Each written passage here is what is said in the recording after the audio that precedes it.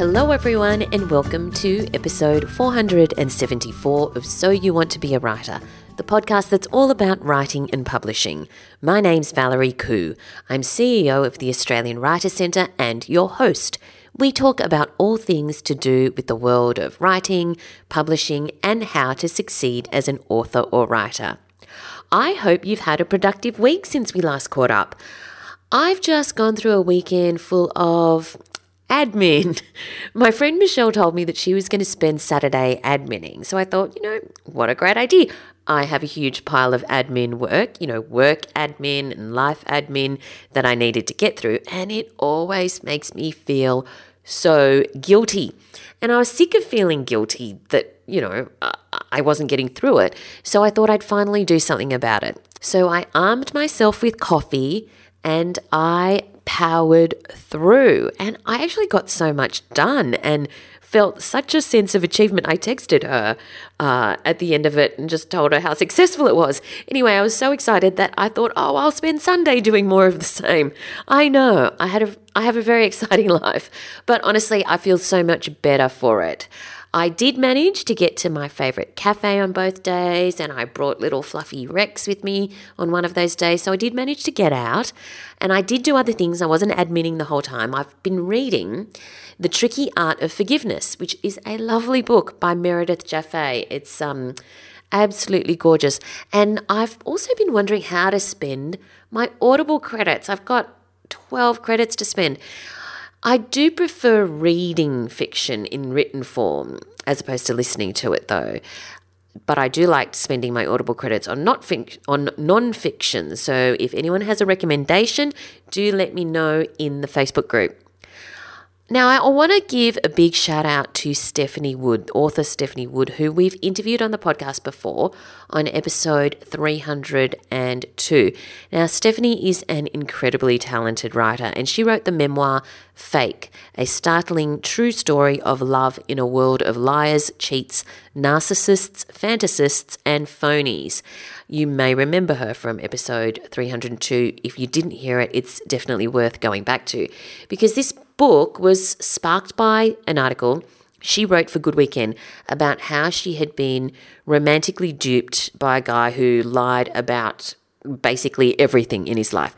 And she received such a huge response from people that she figured it could be worth writing a book about.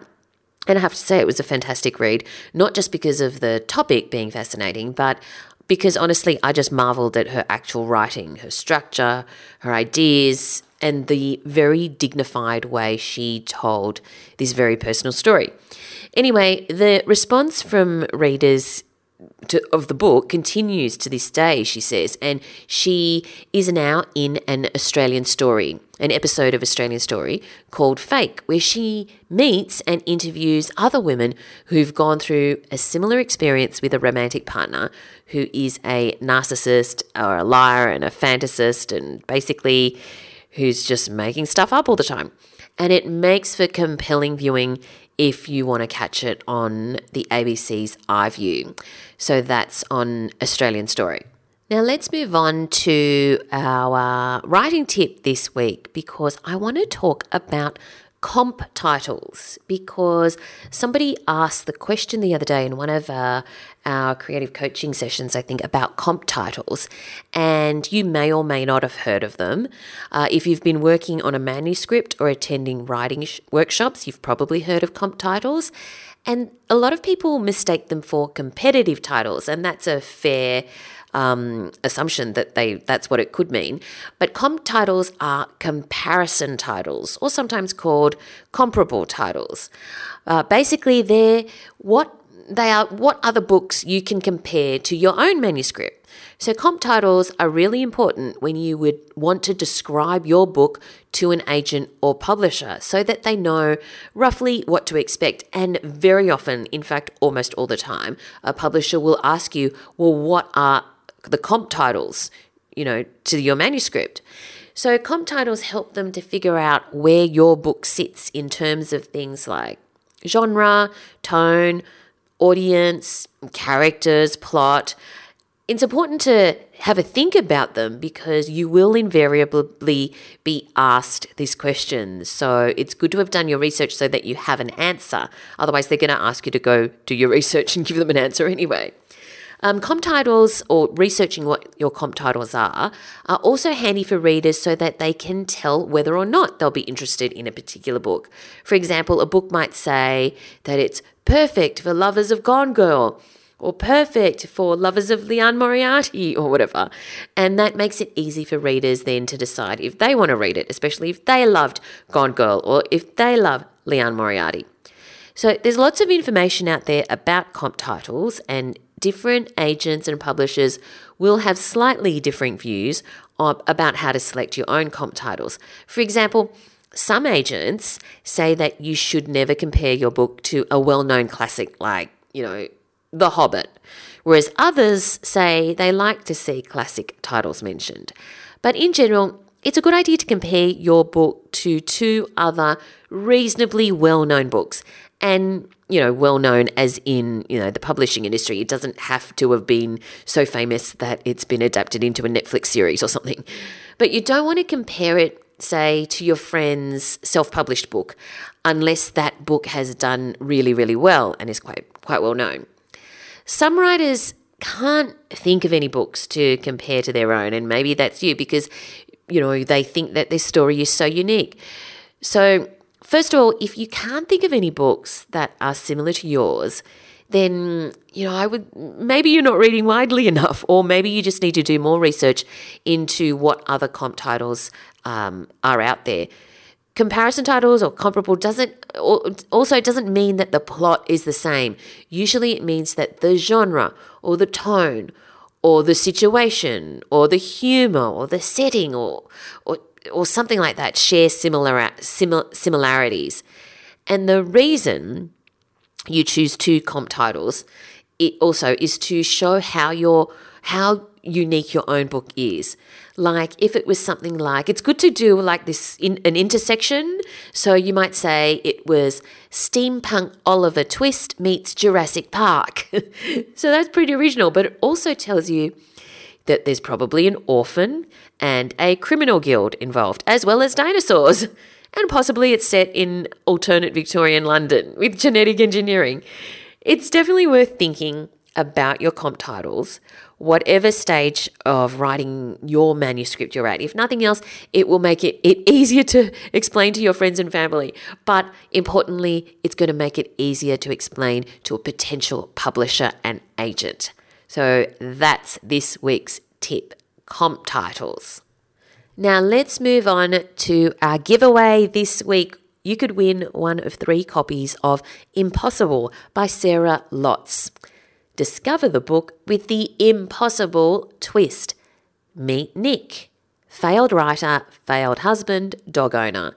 Meet B, serial dater, dressmaker, Pringles enthusiast. One day their paths cross over a misdirected email. The connection is instant, electric. They feel like they've known each other all their lives. Nick buys a new suit, gets on a train. B steps away from her desk, sets off to meet him under the clock at Euston Station. Think you know how the rest of the story goes? They did too. But this is a story with more twists than most. This is Impossible. All right, so you could win one of 3 copies. Entries close on the 28th of March. Just go to writercentre.com.au/win and follow the instructions and you could win one of these 3 copies. That's writercentre.com.au/win. Now everyone, are you ready for the word of the week? I hope so, because it's ready for you. The word of the week is Ouroboros. Ouroboros. What is it? Ouroboros. An Ouroboros, that's O-U-R-O, Ouroboros, B-O-R-O-S. An Ouroboros is a symbol, usually circular in form, of a serpent biting its own tail, and it's often misinterpreted as representing the cycle of life, death and rebirth. You've probably encountered the Ouroboros symbol in maybe sci-fi or fantasy books and movies like The Wheel of Time, The Never-Ending Story, remember that?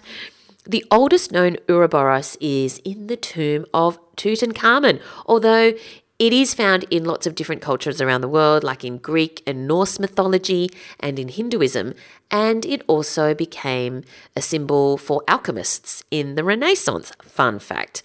Anyway, Ouroboros. Now, when you see that symbol of the serpent biting its tail, you can wow all your friends and say, well, look at that Ouroboros. And that was the word of the week. If you're enjoying this podcast, you may also like the book that Alison Tate and I have written together called So You Want to Be a Writer, How to Get Started While You Still Have a Day Job. Full of practical tips, motivation and inspiration, it's ideal for anyone who's thinking of dipping their toes into the wonderful world of writing. We've created a blueprint for aspiring writers to follow, and it's suitable regardless of whether you want to plunge straight into this new career or if you need to explore it while you're still busy in your day job. Let us hold your hand as you turn your dream into a reality. Buy your copy today at soyouwanttobeawriter.com.au/book. Now let's move on to our writer in residence this week. I am so excited about this week's chat because I love the fact that we have seen this author go from strength to strength. We first interviewed her a while back now when she wrote her debut novel, which was The Barrier. And I'm talking about Shankari Chandran, but she's now up to her third novel. When we first interviewed Shankari back in episode 200, she had not long before completed courses at the Australian Writers' Centre, and she released with Pan Macmillan her thriller, The Barrier, which went on to great success. Her second book, beautiful book, is Song of the Sun God, and now she has written an it's just wonderful. It's called Chai Time at Cinnamon Gardens, and I'm going to let her tell you all about it. So here is Shankari Chandran. Thank you so much for joining us today, Shankari. Thanks for having me, Val. Very excited to be here. I'm very excited. This is so beautifully written. This is such a fantastic book. Your latest book, Chai Time at Cinnamon Gardens, for listeners who have not got a copy yet, can you tell us what it's about? Chai Time at Cinnamon Gardens follows the lives of the residents and the staff at a nursing home in a fictional suburb in Western Sydney. It's set against the rising racism of contemporary Australia, but it flashes back to the lives of the elderly residents decades before in their ancestral homeland of Sri Lanka during the country's civil war. The novel is about the stories that the residents and the staff tell themselves and each other to keep their memories and their culture alive. There are so many layers to this novel. So I'm interested to know how it formed, which bit came first, the nursing home, the themes, the history. Where did it all start? For me, the genesis of this novel was in a nursing home, and it's based on the nursing home in Western Sydney, where my grandmother lives and has lived for a number of years now. And a lot of the residents there are Sri Lankan Tamil. And so when we go to visit her, and I'll take our 4 children with me, we will run into my cousins and to family friends who are all visiting their relatives. And so at any given time, you'll have 4 generations, in a room laughing and talking and telling stories. And I thought this is a beautiful place of community and a beautiful place to set a story. And so it started there, and there were little scenes. There's a scene that's set in the prayer room of the nursing home where the elderly, engage. They come to fisticuffs, as it were, over sort of religious hierarchies. And, that came from spending prayer time with my grandmother in that room and seeing the Kaftan Brigade and so on. And so that was the setting for it. And then as I thought more and more about what I'd like to write, I knew what I'd always wanted to write. It was a novel that explored race and the migrant experience more fully. And my previous novels had spoken very much to the Sri Lankan Tamil experience in Sri Lanka and their forced migration, and had to some degree explored the creation of home. But I had never really spent a huge amount of time in Australia and what it meant for those of us who've come here and tried to create a new home, but also to fit into the existing and evolving identity of what it means to be Australian. And so that was the harder part of the story for me, to really engage in some of those deeper, darker issues, honestly. And in some ways, I feel like I've been writing that part of the novel, Val, my entire life, because I've been thinking about those issues, what it means to be Australian and who gets to decide, to the inclusion of some and the exclusion of others, and where we fit in. Those ideas and thoughts and feelings have been in my mind and swirling in my heart for decades. Wow. Okay. So why did you want to put them in a book? Why did you want to articulate all of that in a novel? Because storytelling is my preferred mode of being, as it were. And I think, as you'll know, once you start writing, you can't stop, right? It becomes addictive, and it's therapeutic and cathartic and energizing all at the same time. And so I love the literary form, and I've tried and experimented with other forms. And at the moment, I'm working on a television show adapting a short story that I wrote. And it's a really different form, and it's exciting, and it's fast paced and interesting and requires different technical skills. But I love the way the novel, or when you're writing the novel, or when you're reading a novel, you can really sit in it and take time to get to know the characters, to explore who they are and who they want to be, where they've come from, and where they hope to go. And so that has been a chosen and a loving form for me, much loved and loving. I feel it loves me back. But also, I think, because I am a lawyer and I've come from that social justice background, the sort of bigger themes of life, the macro themes that concern the world, that can profoundly affect and disadvantaged marginalized communities, is also frequently on my mind. And it's what I do in my legal professional life. And often I think that life really spills into, if not I directly, it either spills into it accidentally, and often I just directly draw on it and try to create, or at least explore social change through my literary work as much as I do through my legal work. And the reason I make that fine distinction, I think my legal work perhaps really does, or potentially can lead to social change, because that's what the law is supposed to do. And my literary work, I don't in any way wish to overstate the value of my literary work. It attempts to explore that same journey of social change and the reason for it. So I'm interested in knowing, in the creative process, which part came first, because as you say, you've been thinking of some of these questions all of your life, just because of, the situation that you're in, where you've grown up, the things that you've experienced and so on, right? So you've been thinking of these bigger themes and bigger questions all of your life. But then in the storytelling context, you have characters, you have setting, you have scenes. Did you think first, when you started writing, okay, I know I'm setting the nursing home, and these are the themes I want to explore? Or did you, and then figured out how you would tell that through the characters? Or did you determine your characters and let it kind of just unfold? Such a good question. That's a real writer's question. So with this particular novel, it was it was largely constructed. So I knew that I wanted to set it in a nursing home. I had toyed with the idea of setting a sort of quirky, whimsical novel in a nursing home. And I've wanted to try to write something, and I don't mean this sort of pejoratively or hierarchically or qualitatively.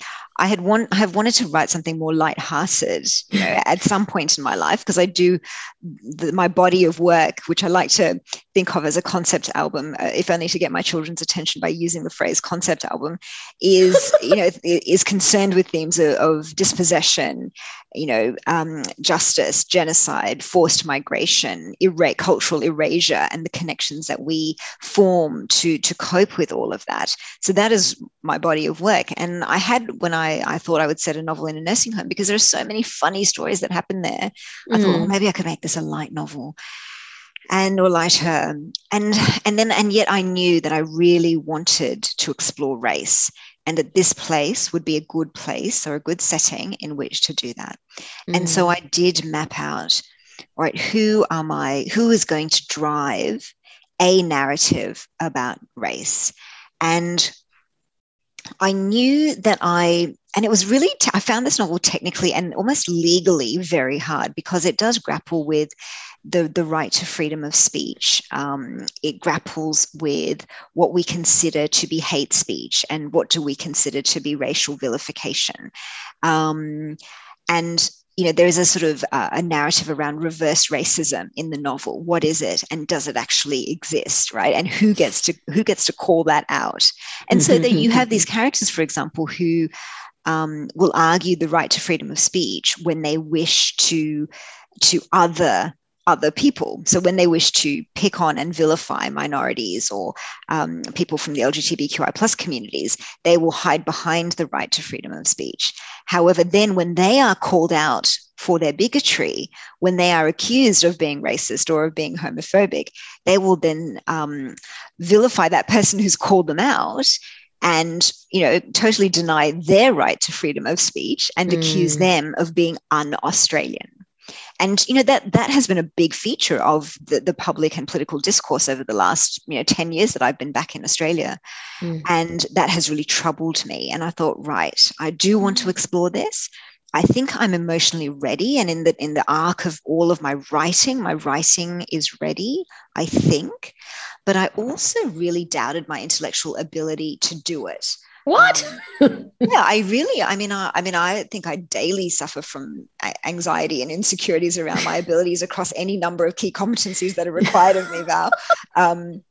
But this one, I thought, I'm really, because race is so important in Australia. It's so important to me. It's important to my family's life. It's affected our own physical and emotional journey from Sri Lanka to London to Australia.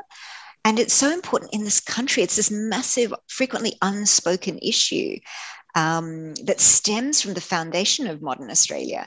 And I thought, God, am I smart enough to do this? And I was sort of reaching for something big, but terrified that I didn't have the ability to deliver it.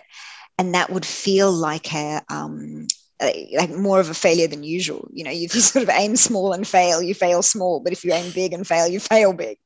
And so I felt it almost like a sense of responsibility as well in terms of exploring it, because there aren't many Sri Lankan Tamil authors or South Asian authors in Australia who have explored that issue in Australia, because, we could, between the two of us, I'm pretty sure we could name every Australian novel on race.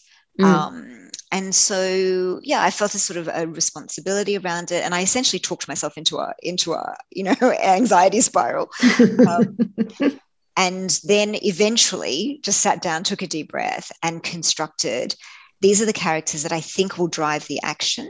These are the characters that I think need to interact with each other. Maya, the main character, I knew she was always there because, she is this, I don't know why she was always there. She sort of physically looks a little bit like my grandmother, I suppose. But she's actually emotionally a better version of myself in 50 years. So she's elderly. In fact, to be honest, it's like in 42 years. So in 42 years, I'm hoping to be like Maya. So I always knew she was going to be there. And then I had to create characters around her that she would interact with, who would drive particular storylines. And both in the contemporary setting in Australia, but also characters who would have a history set in Sri Lanka that linked to Australia's history that I also wanted to explore, because the novel has two histories that intersect, not just the histories of the characters, where they are today, but where they were 20, 40 years ago, but also the histories of Australia's foundation, or the modern nation state of Australia's foundation, and Sri Lanka's foundation, and the way in which in both those countries, through colonization, cultural and historical narratives were appropriated and they were controlled by the colonizer in order to create a particular version of that country's foundation, to create its origins story, as it were. And from that to then craft an identity that includes some and excludes others, and create a sense of territorial legitimacy, to use, legal expression, to create that sense of ownership. Who is allowed to own the country, who's allowed to be there, and who's not allowed to be there. And I wanted to try to explore both, because I think we share so much of that in common, Sri Lanka and Australia, the home of my ancestors and the home of my choice. So based on everything you've just said, listeners, anyone who's listening, you can tell it's multi-layered, and yet it is not heavy going. So it may sound like there's so many things that you need to think of and consider, but when you're reading this book, you are just brought straight into it seamlessly, and it's not heavy going at all. And I'm going to discuss that a little bit further, because I tried to deconstruct why. But before we get to that, as you say, there are, different characters, different themes, different time periods and locations, obviously. What did you have to do to map that out? Did you just start writing and see what happens? Or did you kind of think, okay, well, I need this to happen here, and I need to make sure that I tell this bit of history before I get to this? Or, how did you organize yourself? Yeah, look, that's also a really good question. I reread 2 novels in the writing of this novel, and I think great writing is the best teacher for me. And so I reread Camilla Shumsey's Home Fire, and I reread Liane Moriarty's Big Little Lies. Okay. Because I think both novels use a person's perspective, the point of view really well. Yeah, they do POV really, really well. And in Camilla Shumsey's Home Fire, what she does is, there are 5 central characters. Each character gets 1 chapter, and she ends on a cliffhanger effectively, and the next chapter picks up where that left off. And there are clues seeded throughout, and it moves the story along. And so I actually tried to create that kind of structure. I also loved Big Little Lies, and I tried, and I actually failed, because I ended up having to come back and forth between characters' points of view. I also love Big Little Lies because there's heaviness and depth to it, but incredible lightness as well, right? Yeah. With the fascinating lightness that she brings to it. It's almost not lightness of themes, but lightness of tone. And so you read very quickly, not just because she's got clues and secrets and lies and plot twists and cliffhangers, but the lightness of the tone, I think, really moves you through very quickly. And so I was trying to channel both the sort of literary greatness of Camilla Shumsey and the commercial greatness of Liane Moriarty, which is why I'm so happy that you feel there was a lightness to it, and an ease of reading. And in terms of tracking the history, I found with this particular novel that the flashbacks happened, and the history, the jumps to the past ended up happening very organically. And I was surprised by that. And I think that I was probably was very fortunate enough to experience flow at certain times. And so I would, Maya would, she would explore something, or something would happen to her in the present, and it would trigger a memory of the past. And then I would very naturally just allow myself to go there.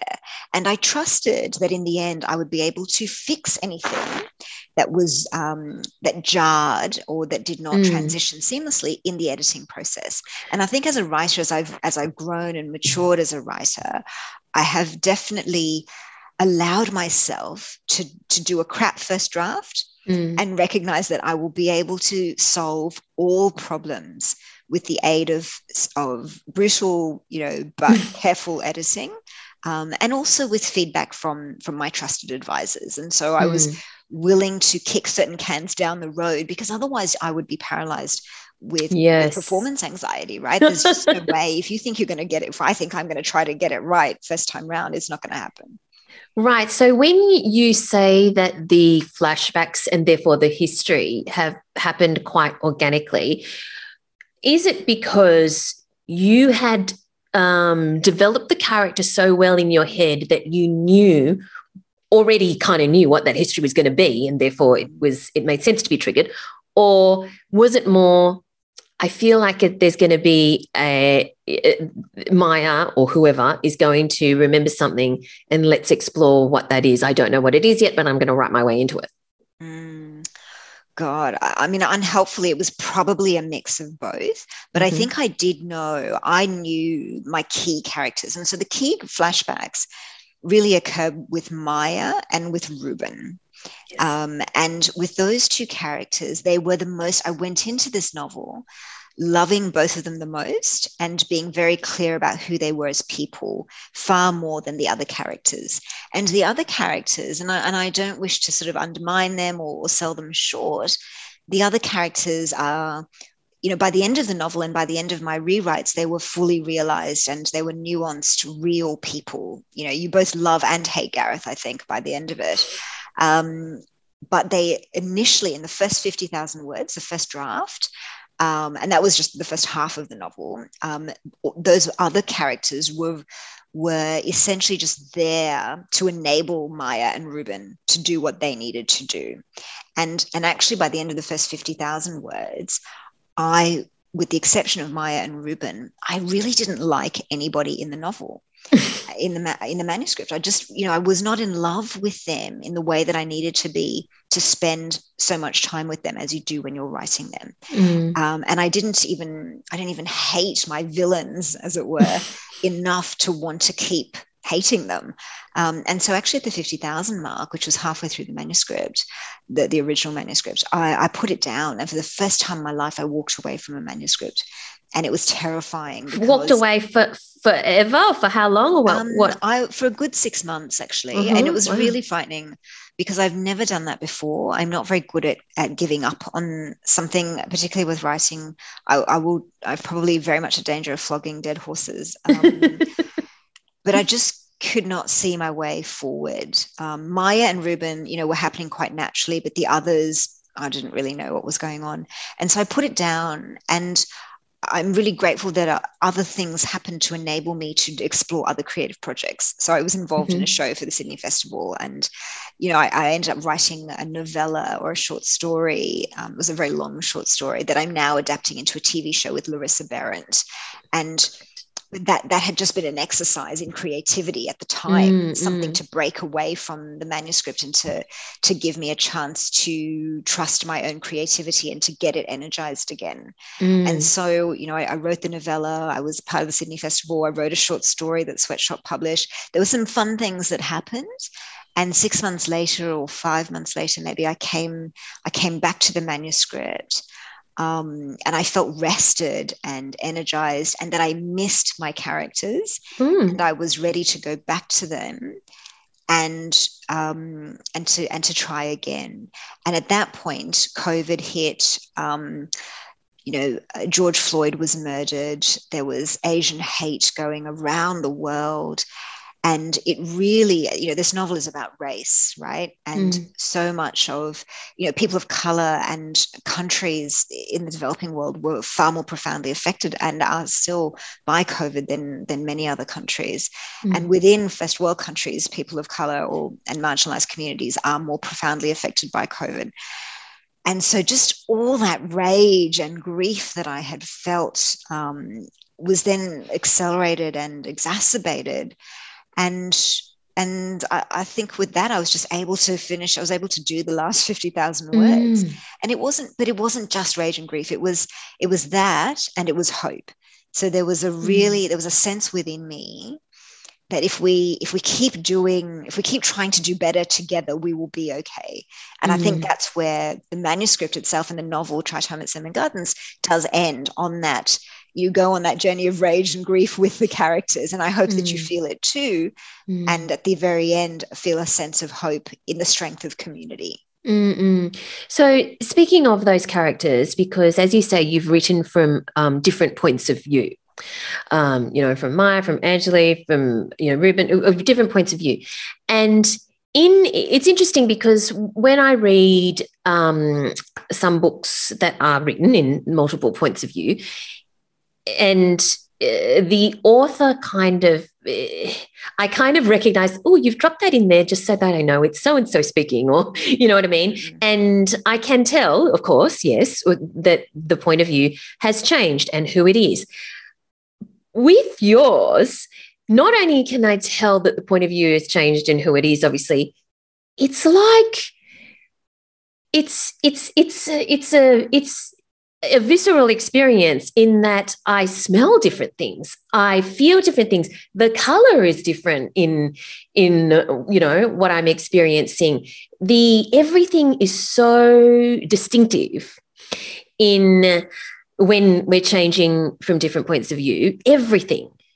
It's not just words on the page. The entire experience, the reading experience is so distinctive. What do you think you do to make that happen? So firstly, thank you for that, Val, because it's hard. I think it's hard to achieve, and it's important to achieve it. A big part of it is a legal concept called know your client. So as lawyers, we were always taught very early on in our legal careers to know your client, and it means different things. But fundamentally, it means know your client. And so for me, it is know your character. So I spend a lot of time, and it's often at night. So I'll write, but at the end of the day, when I go to bed, I will lie down. And I'm not even sure my husband knows this. He probably doesn't. He doesn't listen to all my podcasts. So, because I'll lie down and go to sleep and think about the characters that I'm working on or the character that I want to write the next day. And I will say to them, I wonder what you're going to do tomorrow, Ruben.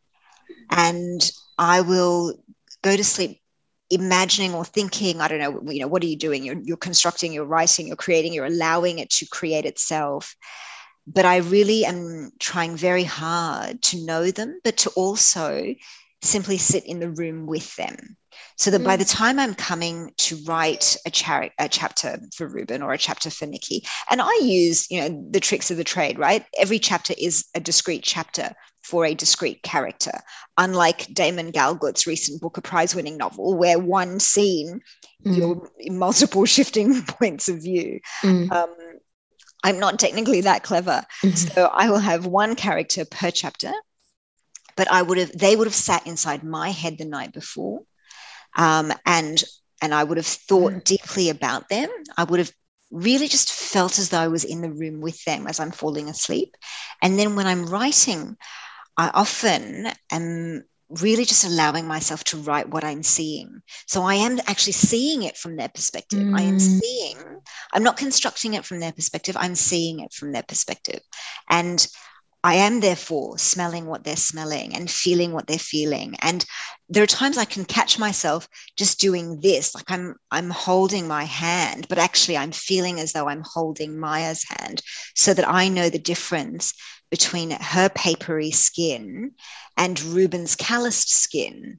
Wow. And it's a beautiful feeling, right? To be so immersed in a scene or a moment and an emotion, and to feel as though these people are with you and that you are with them.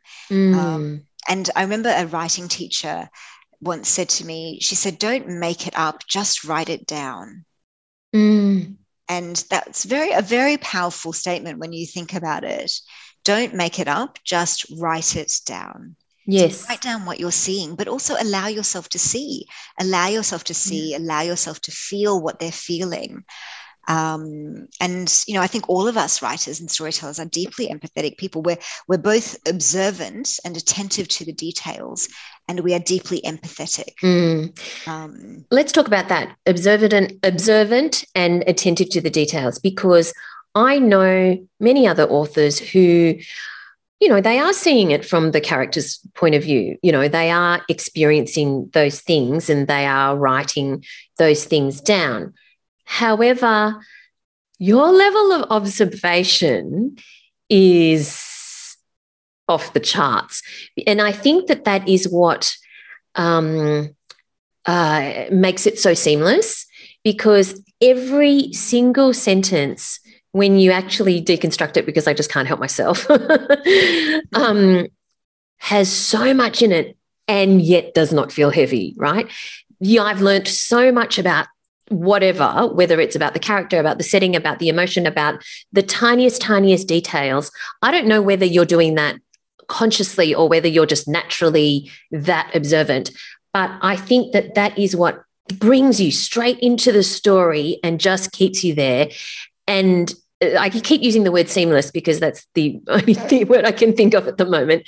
And I tried to figure out why, because it's set in a nursing home, right? So it's not like the world is about to self-destruct and it's an action thriller and it's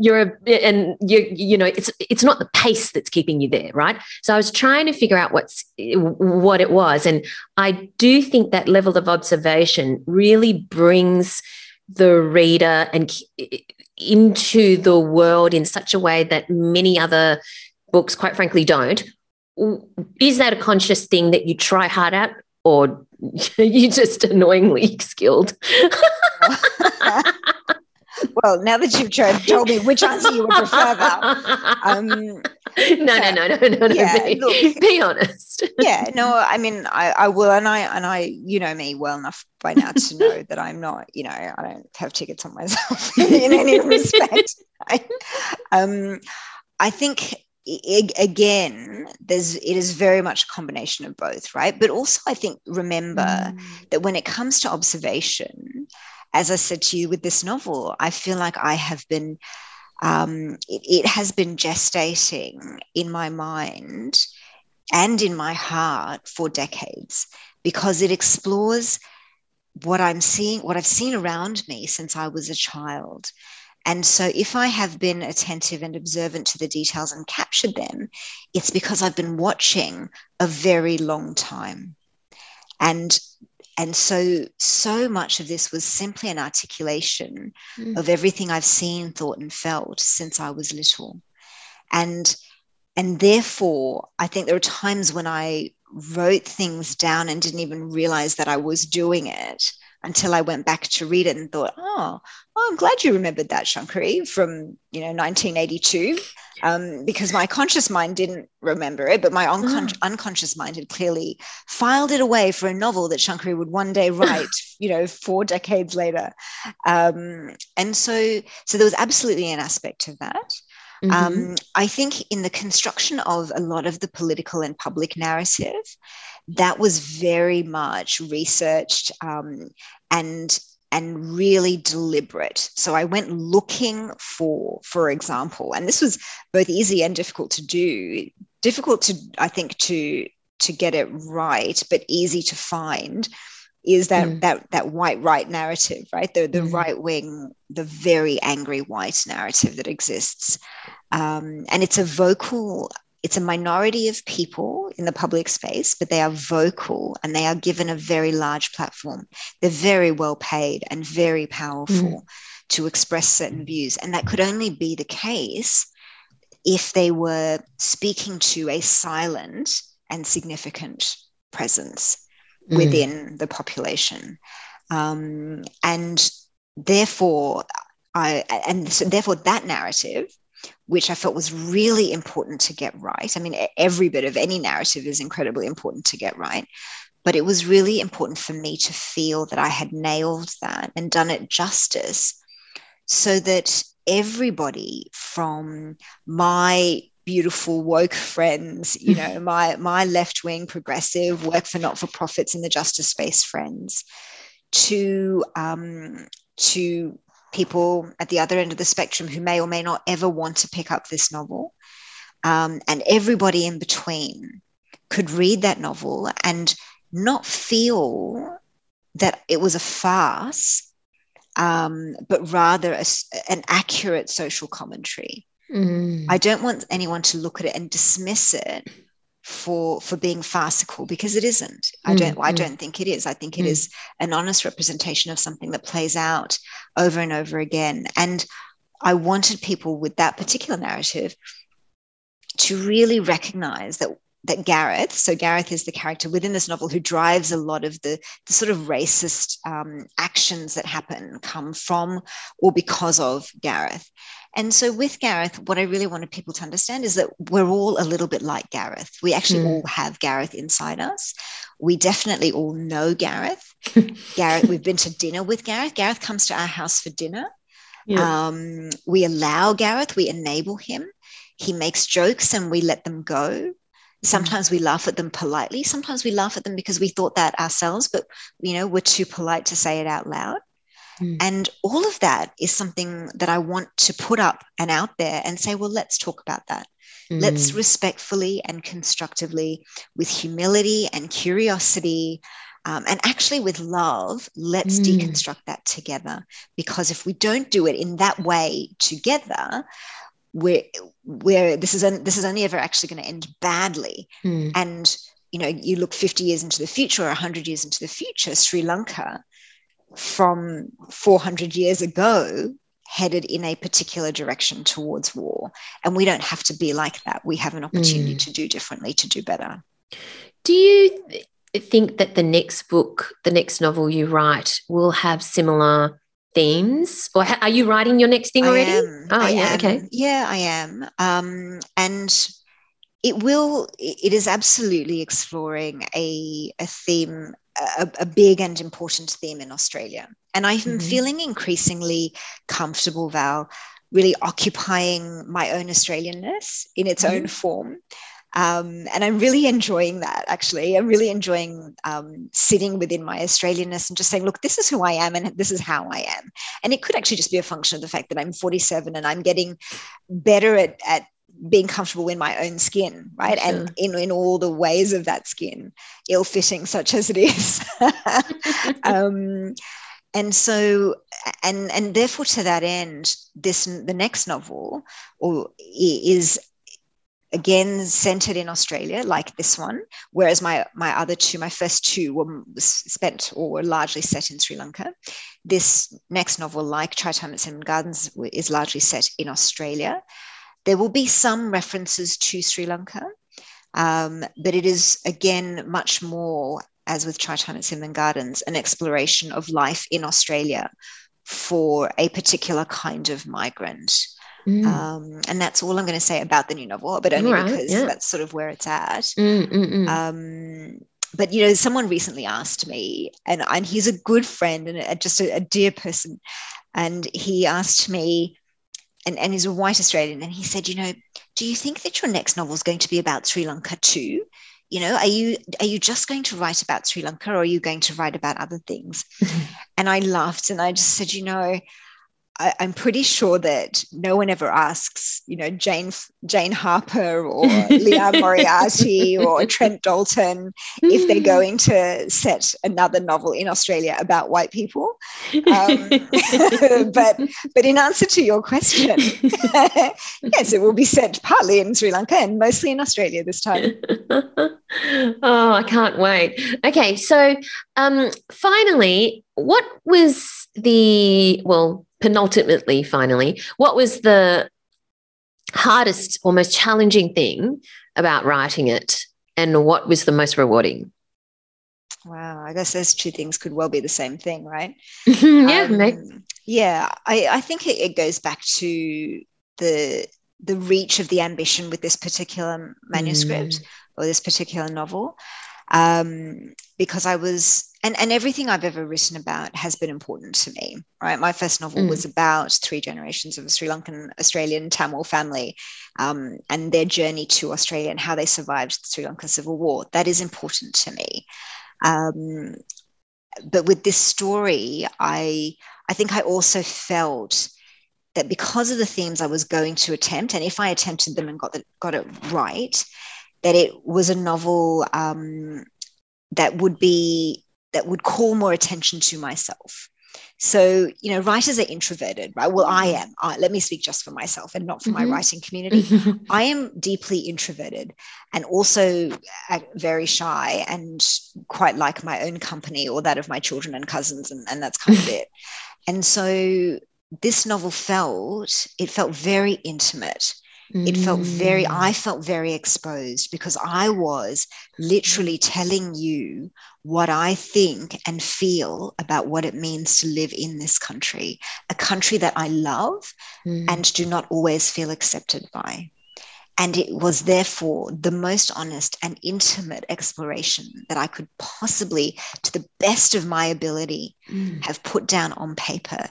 It is my love letter to Australia. And as with all love letters, there are moments of anger and grief in it, and moments of deep and abiding love. And so I felt very exposed in writing it.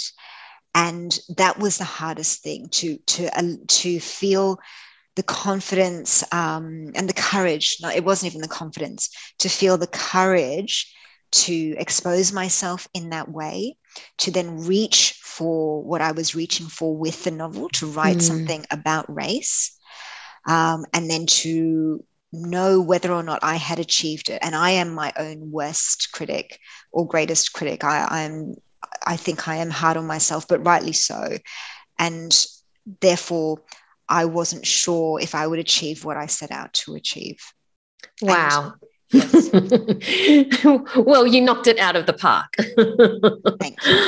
So, that means so much to me coming from you. Oh, like everyone needs to read this book. But anyway, let's finish on what are your top 3 tips for aspiring writers who would like to be in a position where you are one day? Yeah. I would say, firstly, just keep writing.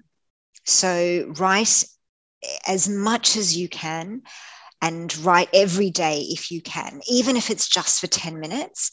Write, because the more you write, the better you get. The more I write, the better I get. So I would say write. Secondly, I would say don't listen to other people who tell you that you can't do it, that you won't do it, that you'll never finish it, that it doesn't make any money, that it's not a real job, that it's just a hobby.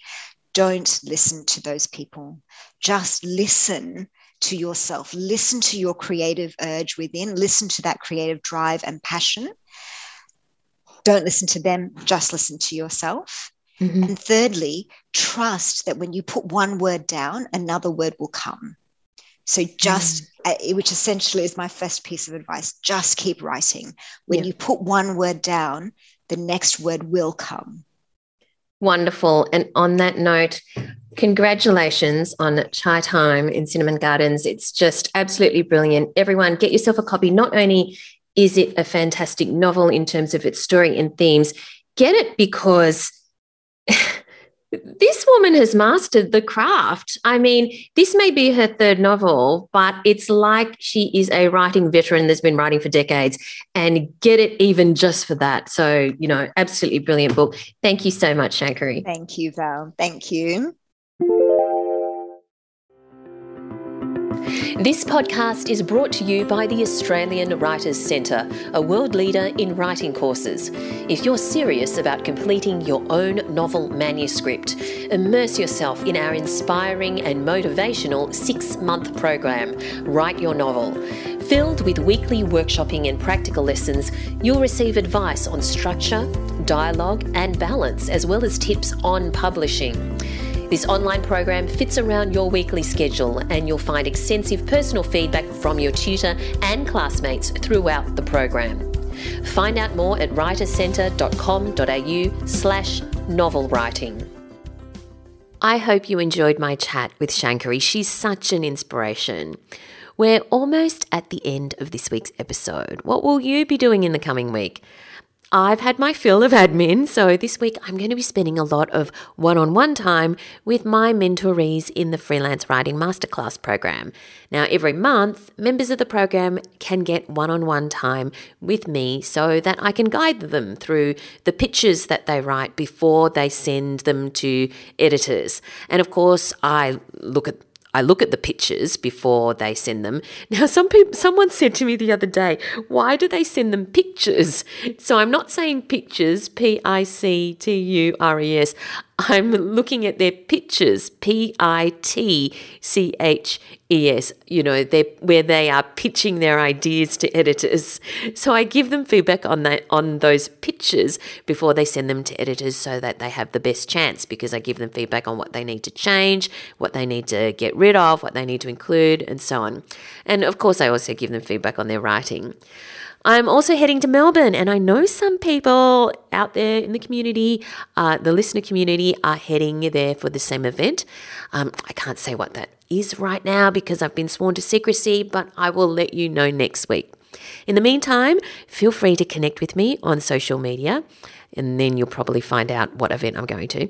I'm on Instagram at Valerie Khoo, that's Khoo, or just find me on Facebook or Twitter, or connect with me via our podcast listener community, also on Facebook. Thanks for listening, everyone, and I look forward to chatting to you again next time.